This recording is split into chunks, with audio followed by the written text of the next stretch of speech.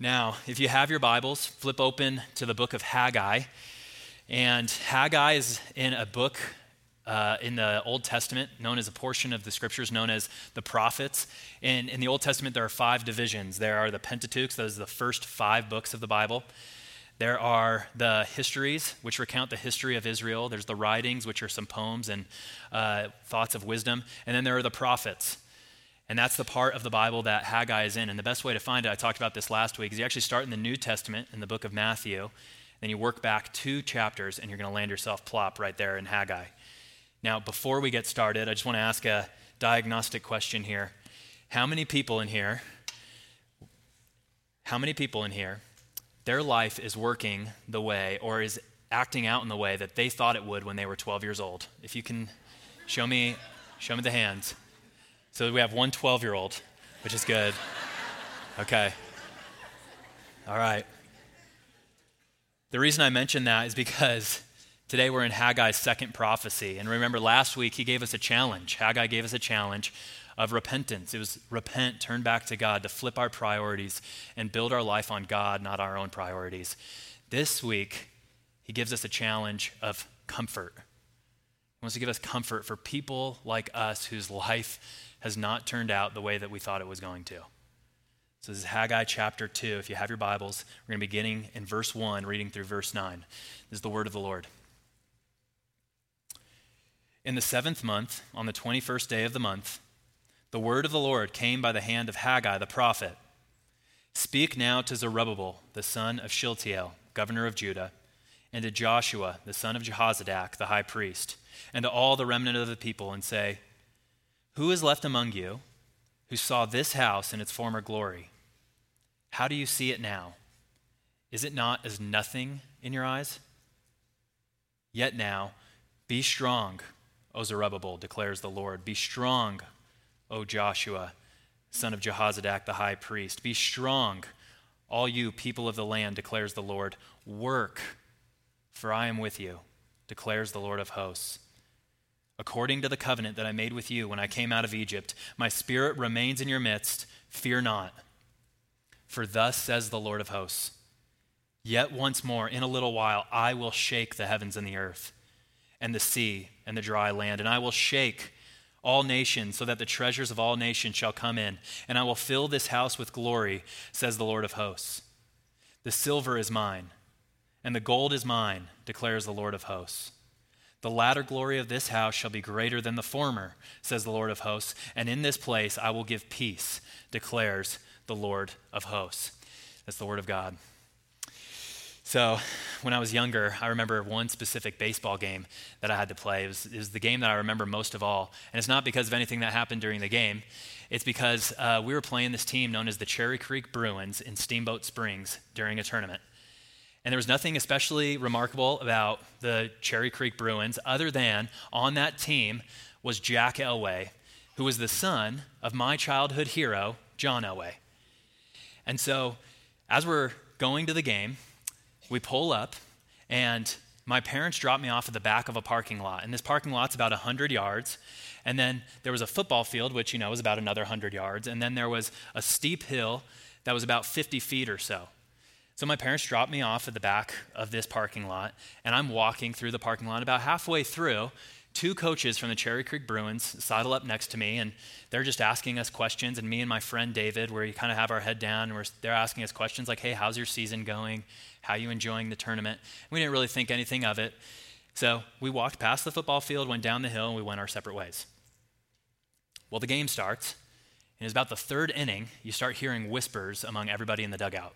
And you start hearing whispers in the crowd because people finally realize, oh, John Elway is here. He's sitting right there. He's wearing a hat, and everybody knows that it's him. So his cover has been blown, right? And so after the game, I'm super excited. I run up. I don't even remember what the score of the game was. That's irrelevant. I run up to my parents, and I'm asking them, can I go meet John Elway? There he is. He's right over there. I want to get his autograph. My parents say, what are you talking about? You already talked to John Elway. I said, no, I have not talked to John Elway. They said, yeah, you did. You were talking to him all the way when you walked to the field. You didn't know that was John Elway? So I expected John Elway to show up in blue jeans, I didn't expect him to show up in blue jeans or with a pullover, with a baseball hat, and with a 5 o'clock shadow. I actually kind of expected him, flowing locks, number 7 jersey, full padding, 2 Super Bowl trophies on his shoulder. See, and here's the point, right? I had an expectation of who John Elway should be and how he should look, but because of that, I actually missed him when he was right in front of my eyes. I'm sure many of us have stories of unmet expectations, right? Our 12-year-old self would show up, and they would probably meet us, and they would be probably severely disappointed if you're like me, or they would just really be scratching their head like, you turned out like that? I'm sure many of us have stories of unmet expectations too. Maybe you expected to go on a summer vacation this summer. You wanted to go to Arizona or California. I don't know why you would want to go to somewhere that's hotter than it is here, but maybe that's where you wanted to go. But, a washing machine broke or some financial thing came about and now you're here instead. Or maybe you're like me. For 24 years, you were so eager and you expected Chipotle to come out with queso. And then when they came out with it, it far fell below your expectations, right? I was actually recently reading a food blogger's website, and they were doing live tweets of people when they tried Chipotle's queso for the first time. One person put this: Chipotle's queso is actually a crime against cheese. And it's true. Or Bitcoin. Right? You didn't think Bitcoin was a real thing. You're like, what is that, cryptocurrency? That's made up. No, apparently it's not. It's over $10,000 now. Right? So these things are examples of small things. What about big things?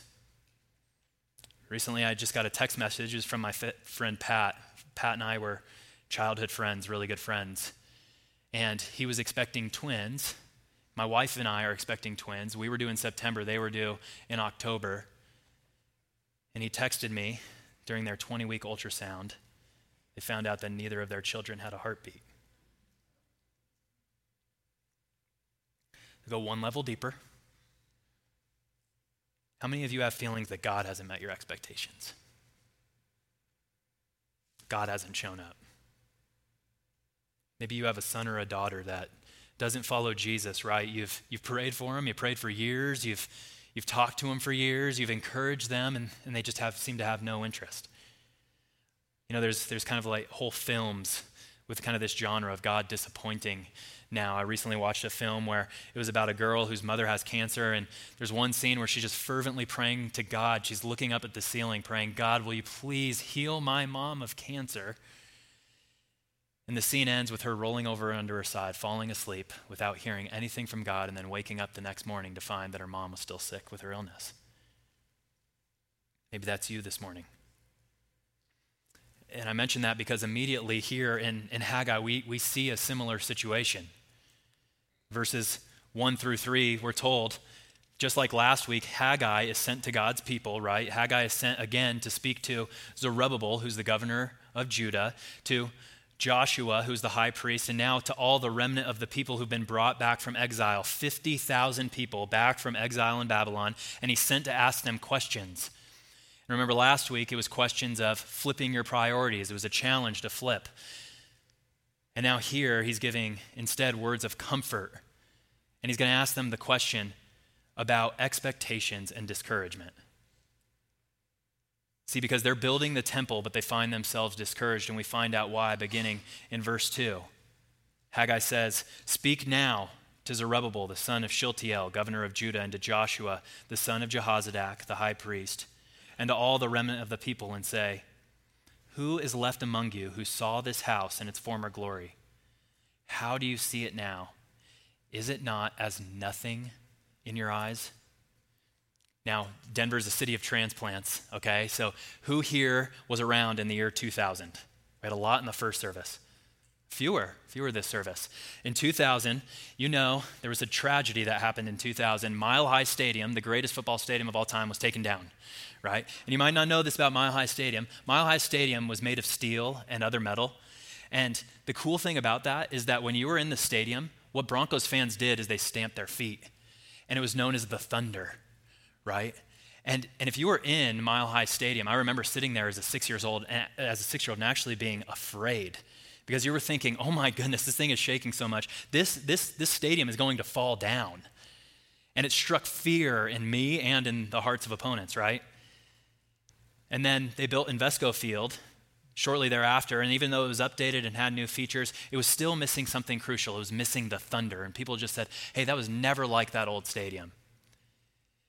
And that's similar here. The people who are gathered here in Jerusalem, they've been building the temple, right? They've been building God's temple, and they remember the first temple that Solomon built. It was a temple that had pillars that were more than 50 feet high, and it had fine wood from all over the ancient world, and there was masterful artists who decorated it. In fact, we're going to put a picture of the temple up here. That's what the temple looked like in Solomon's day. And let me just give you some perspective of how great this temple was. That inner sanctuary, that's the area, you see those winged things that are on the left-hand side of the picture? That's the inner sanctuary known as the Holy of Holies. We're told that in that inner sanctuary alone, just the walls of that sanctuary had 600 talents of gold. Now, let me give you some perspective. 1 talent is the equivalent of 20 years' wages for an average worker. And this had 600. And just to add more perspective, in Littleton, the average mean income of a person is $62,000. Multiply that by 20 years, and that's 1 talent. This had 600. So the older people of Judah who had seen this outward glory of the first temple, they're now looking at the temple that they're building. They've laid the foundations, and they're just disappointed. They're saying, there's no way what we're going to build is as good as that temple. And we get a sense of their discouragement actually in another book, the book of Ezra, where it gives the story of these returning exiles, and it's put like this. When the builders laid the foundation of the temple of the Lord, the priests in their vestments came forward with trumpets, and the Levites, the son of Asaph, with cymbals to praise the Lord according to the directions of David, king of Israel. And all the people shouted with a great shout when they praised the Lord, because the foundation of the house of the Lord was laid. But many of the priests and Levites and heads of fathers' houses, old men who had seen the first house, wept with a loud voice when they saw the foundation of this house being laid, though they shouted aloud for joy, so that the people could not distinguish the sound of the joyful shout from the sound of the people's weeping. For the people shouted with a great shout, and the sound was heard far away. What do we do with unmet expectations? These people are thinking what we're building will never meet the expectations of that former temple. What we're doing right now, it seems so useless. It seems so pointless. What do we do with these unmet expectations? What about your life, the unmet expectations in your life? What does God say to us in those?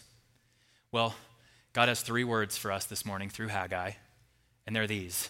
In the face of unmet expectations, stop, look, and listen. And this isn't crossing a street, right? This is Haggai. Stop, look, and listen. Stop and look back to God's faithfulness, and also stop and listen to his promises for the future. That's where we're going this morning. So let's look at that first point that Haggai tells us to look forward to. Stop and look back at my faithfulness. So I have 2 children, Eli and McLean, and they're 4 and 2, and they used to love the game peekaboo, right? They love the game peekaboo, and I actually decided to research this. There's a scientific reason that children love peekaboo, and the reason is this. Children, when they see something hidden, they actually think that it's not there, right? So when you have a blanket and you put it over your head before a child, they literally think that you have disappeared. You've just performed the greatest magic trick that you could possibly do, right? They think you're there one moment, but then you cover yourself, and then you're not there. And that's the same situation for the people of Judah. They've started building the temple. They saw the former glory, though, and they think there is no way God could be in this. There's absolutely no way that God could be working right now. And they're starting to ask, is God even with us? What are we doing? Is building the temple even worth it? We'll never have a temple as great as Solomon's. So God sends Haggai with this word of encouragement. He goes to encourage them, saying these words, "Yet now, be strong, O Zerubbabel, declares the Lord. Be strong, O Joshua, son of Jehozadak, the high priest. Be strong, all you people of the land, declares the Lord. Work, for I am with you, declares the Lord of hosts." See, what he's saying is, hey, God is at work even when you can't see him, even when it's not what you expect. And in order to illustrate that point, do you notice what he does? He references back to Egypt. Verse 5. Work, for I am with you, declares the Lord of hosts, according to the covenant that I made with you when I came out of Egypt. My spirit remains in your midst. Fear not. So what Haggai is doing is he is saying, there is a parallel here. There's a parallel.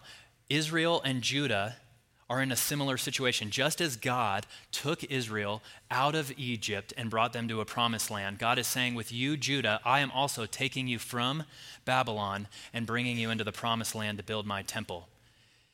And here's the key, right? Here's the key. Because in the middle of the story of Israel, when they were being brought out of Egypt, there was something that absolutely no Israelite expected. See, they thought God was going to take them from Egypt and then plop them right into the middle of the promised land. But do you remember what happened in between Egypt and the promised land? You remember the story? 40 years of wilderness. 40 years of wilderness. 40 years of unmet expectations. 40 years of disappointment, 40 years of hardship, 40 years of trial, 40 years of hunger and thirst. And I'm only 29, right? I've only lived 3/4 of that amount. Have you ever been discouraged and wondered, God, why is marriage so hard? Have you ever wondered why did I lose my job? I understand what it means to lose a job. I actually lost the very first job I ever had. It wasn't as a pastor, I promise. Okay? Why is it that when I follow God and I try and turn away from my sin, I try and turn away from lust, or I try and turn away from gossip, or I try and turn away from lying, it's still so hard. I continue to work and I work and I work, and I just can't seem to make any progress. God, are you even with me? Are you even there? Are you even working to change me? And to the people in Haggai's day, God is saying, you are in the same position as Israel when I brought them out of Egypt. Just as I was with them and led them through the wilderness for 40 years, I am with you as you live through unmet expectations and disappointment. And I do it for a purpose. I actually have a purpose in mind. I just saw The Lion King. I recommend it, by the way. The new Lion King, my wife doesn't. So we're a split household. And my favorite characters in The Lion King are Timon and Pumbaa, right? And remember Timon and Pumbaa's famous saying, what was it? Hakuna Matata. It means no worries. And they kind of expound upon this in the movie. In the movie, they expound upon what Hakuna Matata means, and they say it like this. Hakuna Matata means life is meaningless. Life is just a line. It's not a circle of life. There's no overarching purpose or anything like that. Life is a line. You pop in one moment, and then there's 40 years, 50 years, 60 years, and then you die, and then you plop off the radar. And they said that in between that time that you're alive, everything that happens is meaningless. Everything that you do is pointless. Changing your kids' diapers has no overarching purpose. Turning away from sin and turning to God, no absolute purpose. Instead, self-indulgence. A loss of your job, no purpose. And see, Judah thought that their purpose, they thought that their mission was, we're going to build this great temple for God. We're going to do great things for God. We're going to make all the surrounding people think, look how great our God is, and everybody's going to look at us and think we did such an amazing job. But what Haggai is saying is the purpose that God actually has for you is not to lead you into that glory, but to actually lead you through the wilderness, because what God is ultimately doing is he wants to have a relationship with you. That's God's purpose, to have a relationship with you where you are now dependent on God. Now, I can think of no story that illustrates this better than the story of Joni Eareckson Tada. If you know Joni Eareckson Tada, or if you don't know her, I encourage you, go buy every single book that she's written and read it from front cover to back cover, and then come talk to me. Joni Eareckson Tada was a collegiate caliber swimmer and a tennis player. And in high school, she was even voted best athlete of her senior class. And reflecting back on her time as an athlete in college, she said, that was my life's purpose. I had found my niche, my life. I was an athlete, and it defined everything about me, even the major I planned declaring on college. But 1 month after her high school graduation, Tada and a group of her friends, they got on a raft and they went out into the middle of the Chesapeake Bay, and the Chesapeake Bay is not very deep. Tada, in order to attempt, or she tried to do this, she tried to pull off an inward pike dive off of her raft into the shallows of the Chesapeake Bay. And she, recounting back at this, said this: "I'd assumed I could pull out of the pike at any time. But when my head crunched against the sandy bottom, my arms and legs went limp. When they pulled my paralyzed body on shore, I kept thinking, what a stupid dive, why did I do it? And months later, when the permanence of my paralysis began to sink in, I felt that my life was over." In other words, what Tada was saying is God had to break her of her greatest expectation in order to show her her greatest need, which was to live in a dependent relationship upon God. She needed the wheelchair, and insert wilderness, in order to show her that what she needed was God and God alone, that only He could satisfy. And she puts it like this when she recounts that story. She says this: "Sometimes God allows what He hates to accomplish what He loves. Through disappointment and discouragement, God is showing me that He is more concerned with conforming me to the likeness of His Son, Jesus Christ, than leaving me in my comfort zones. God is more interested in my inward qualities than outward circumstances. Things like refining my faith, humbling my heart, cleaning my thought life, and strengthening my character. My wheelchair," and you can put in wilderness in that spot, "was the key to seeing all this happen. So here I sit, glad that I have not been healed on the outside, but glad that I have been healed on the inside, healed from my own self-centered wants and wishes, healed from thinking I can live a life apart from dependency on God." And this is so hard for us, right? This is so hard for us. See, do you realize what the main message of Haggai in this passage is? The main message of Haggai is this right here: be strong. I am with you through the wilderness. I am with you to make you more dependent on me and to make you look more like my Son, Jesus. That's the main message of Haggai. But we live in a culture, right, that says, no, you must be happy. You must be happy. Happiness is what we deserve. Happiness is what we need. Happy meals, happy X, happy Y, happy Z, right? But God is actually saying the most important thing you have, and the most important thing you need is a relationship with me. And the main thing I want to accomplish in your relationship is not to make you happy, but to make you holy, to make you more and more like my Son, Jesus. And just as Jesus was dependent on His heavenly Father in all things, we too are being made like Jesus to rely on our Father and depend on Him in all things. That's why God leads us to the wilderness.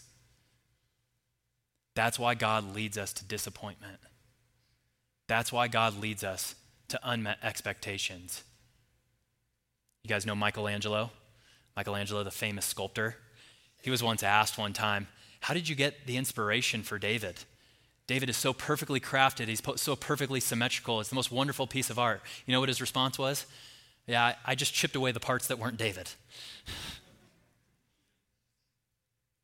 And see, that's what God is doing in the wilderness. He is chipping away the parts of us that are not dependent on God in order to make us more like Jesus. God is slowly and progressively chipping away at every single person who puts their faith in Jesus to tell them, Jesus is who you need to become more like. So God's encouragement to us is be strong, be strong, be strong. I am with you. I have a purpose. No matter what you're going through, whatever struggle you find yourself in the midst of disappointment, your life as you know it, how it's not met your expectations, God is with you, and He is with you for a purpose to change you into the likeness of His Son, Jesus.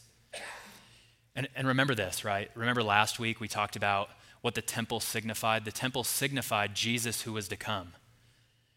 And ultimately we know that Jesus Himself, the reason we can trust that God is going to be faithful through the wilderness, because we know that Jesus Himself came as nobody expected.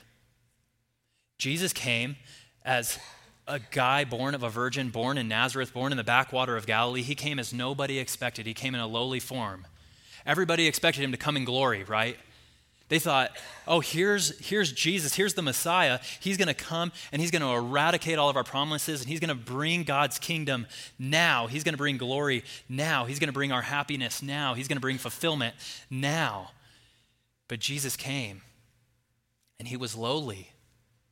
He came to die for those who were suffering, to die for those who were discouraged, to die for those in their sins. Jesus himself shed his blood on the cross, not because he is indifferent to our pain and suffering,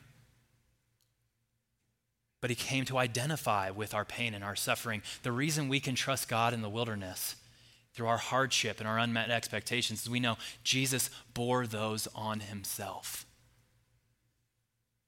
Jesus was known as a man of sorrow, acquainted with grief, stricken. He took on the cross all of our shame, all of our sin, all of our pain. He took it all upon himself, and he did it to show us that he is faithful. Through our life, whatever we're going through, he's showing us on the cross, I earned the ability to make you more like myself. And that's what Jesus is doing in our lives. That's just my first point.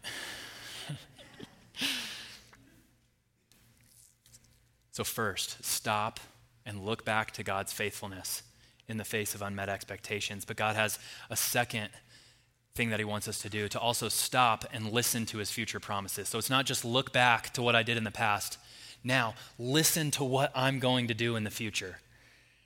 And we see it beginning in verse 6. Haggai brings this message. For thus says the Lord of hosts, yet once more in a little while, I will shake the heavens and the earth, and the sea and the dry land, and I will shake all nations, so that all the treasures of the nations shall come in, and I will fill this house with glory, says the Lord of hosts. The silver is mine, declares the Lord of hosts. The latter glory of this house shall be greater than the former, says the Lord of hosts. And in this place I will give peace, declares the Lord of hosts. So the image that Haggai is working with there, when he says that God will one day come and shake the nations and shake the heavens and the earth, is it's a reference back to the process of threshing in the Old Testament. So they would gather wheat. The people who were farmers would gather wheat, and what they would do is they would grab this wheat and they would slam it against something hard in order to break all the wheat and all the seed off from the wheat stalk. And in this big pile, there would be this accumulation of wheat and chaff. And what they would do is they'd pick it up, they'd put it into a bowl, they'd start tossing it into the air. They're tossing it into the air, and a wind would come by, and that wind would drive away the chaff because it was light, and all that would be left is the wheat. So what God is saying here is he is going to winnow, he is going to shake the heavens and the earth, all the nations in judgment. That's what he's going to do one day. It's kind of like a schoolyard bully. Remember Billy from elementary school? Remember Billy? Right? He'd come up, he'd grab your ankles, he'd turn you upside down and shake you.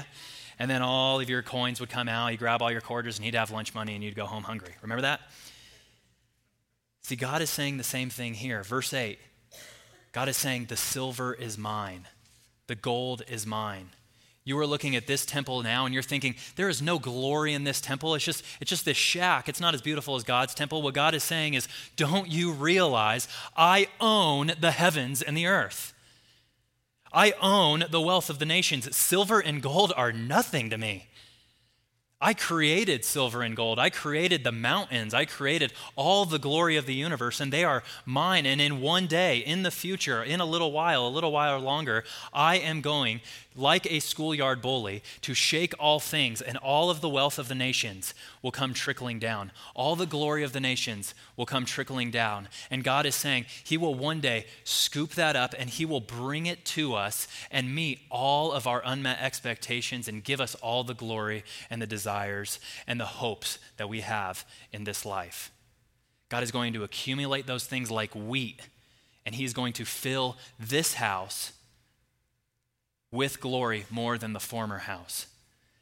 And it's important to remember, right? We talked about this last week, that prophets do sometimes predict the future, and that's exactly what's going on here. Haggai is predicting the future. And it's important to remember in prophecy, right, there are three horizons. You can think of it this way. We live in Colorado, right? So the first horizon is the plains. The second horizon is the foothills. And then the third horizon is the mountains. So the plains is God fulfilling this prophecy immediately during our time, during the time of Haggai. The second horizon, the foothills, is God fulfilling that prophecy during the time of Jesus' first coming. And then the mountain, The third horizon is God fulfilling it when Jesus promises to come again. So the question is, when is this going to happen? When is God going to shake the heavens and the earth? And when is he going to restore the glory of his former temple? Some people today, they think that this actually refers to a literal temple in Jerusalem that's going to be built. And so a lot of people put a lot of effort and time into making sure that Israel can build this new temple. But when the New Testament refers to these kind of passages, it says this is not something that we should expect today, but it's always a reference to when Jesus comes again. It's always a reference when Jesus comes, and we're told that he will one day turn this earth into his temple. It will be filled with his presence and filled with his glory. And we're told in Revelation 22, verse 21, that the glory and honor of all nations when Jesus comes again will come streaming in to the new heavens and the new earth, and we will be the recipients of it as his children and as his citizens in his kingdom. So what God is saying is that is what I have in store for you. Right now, you want glory in this temple. You want glory right now. You want God's relief right now. You want God to meet your expectations right now. And God is saying, I am going to meet those expectations. I am going to meet those expectations. But I'm going to do it when my son Jesus comes again. Think about it this way. If I came to you, right, you come up to me after the service, don't take me up on this, but if we did this, I said, hey, I will give you $1 now, or in 10 years, I will give you $1 million. Which one would you choose? You would choose the $1, right? And then you'd go invest it into a low yield bond, right? That's the smart thing to do. No, I'm just kidding, right? That's the answer's obvious. You would take the $1 million. Or you remember that Stanford marshmallow experiment? Right? They put one marshmallow in front of a kid and they said, hey, we're going to leave you for 10 minutes. And if you don't eat this marshmallow, then I'm going to come back and you can have 2 marshmallows. And you see the kids, they're suffering, they're writhing. They're like, oh my goodness, this is the longest 10 minutes of my life. That is what God is saying he's going to do, except it's not going to be 2 marshmallows. It's going to be like Lucky Charms, right? There is going to be marshmallows upon marshmallows upon marshmallows. God will meet all of our expectations and more.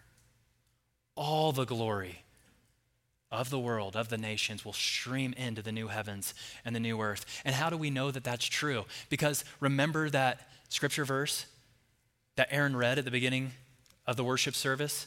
It was the words of Paul to the Romans. Remember these words? For all who are led by the Spirit of God are sons of God. For you did not receive the spirit of slavery to fall back into fear, but you have received the spirit of adoption as sons, by whom we cry, Abba, Father.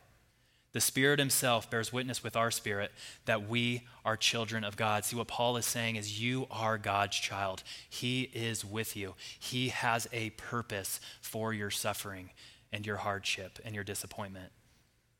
Even though in this world you want to escape the wilderness, go back into slavery, he is saying, no, I'm with you. You're my child. I will see you through it. And if children, then heirs, this is verse 17, and if children, then heirs, heirs with God and fellow heirs with Christ. What he's saying is, just as Jesus didn't stay in a lowly form, he resurrected from the dead, is now in heaven, and he is now glorified. We too are heirs of God.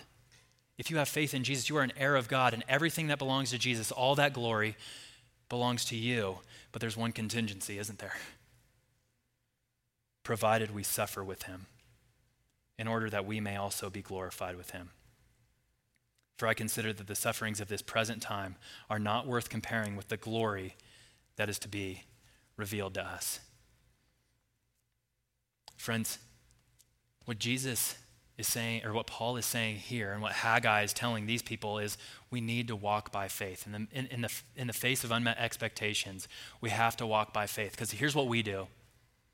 We usually say, I'm looking at my life right now and I have A, B, C, D, and E things going that are not how I expected and they're all wrong. And from that we say, God must be this way. Because of all my circumstances, God must be not good, or God must be not kind, or God must not love me.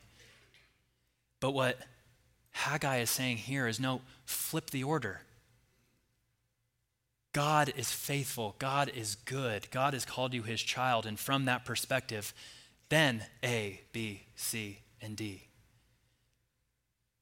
God is a God who promises to one day shake the nations and give you all of your unmet expectations, to give you everything that you long for in this life.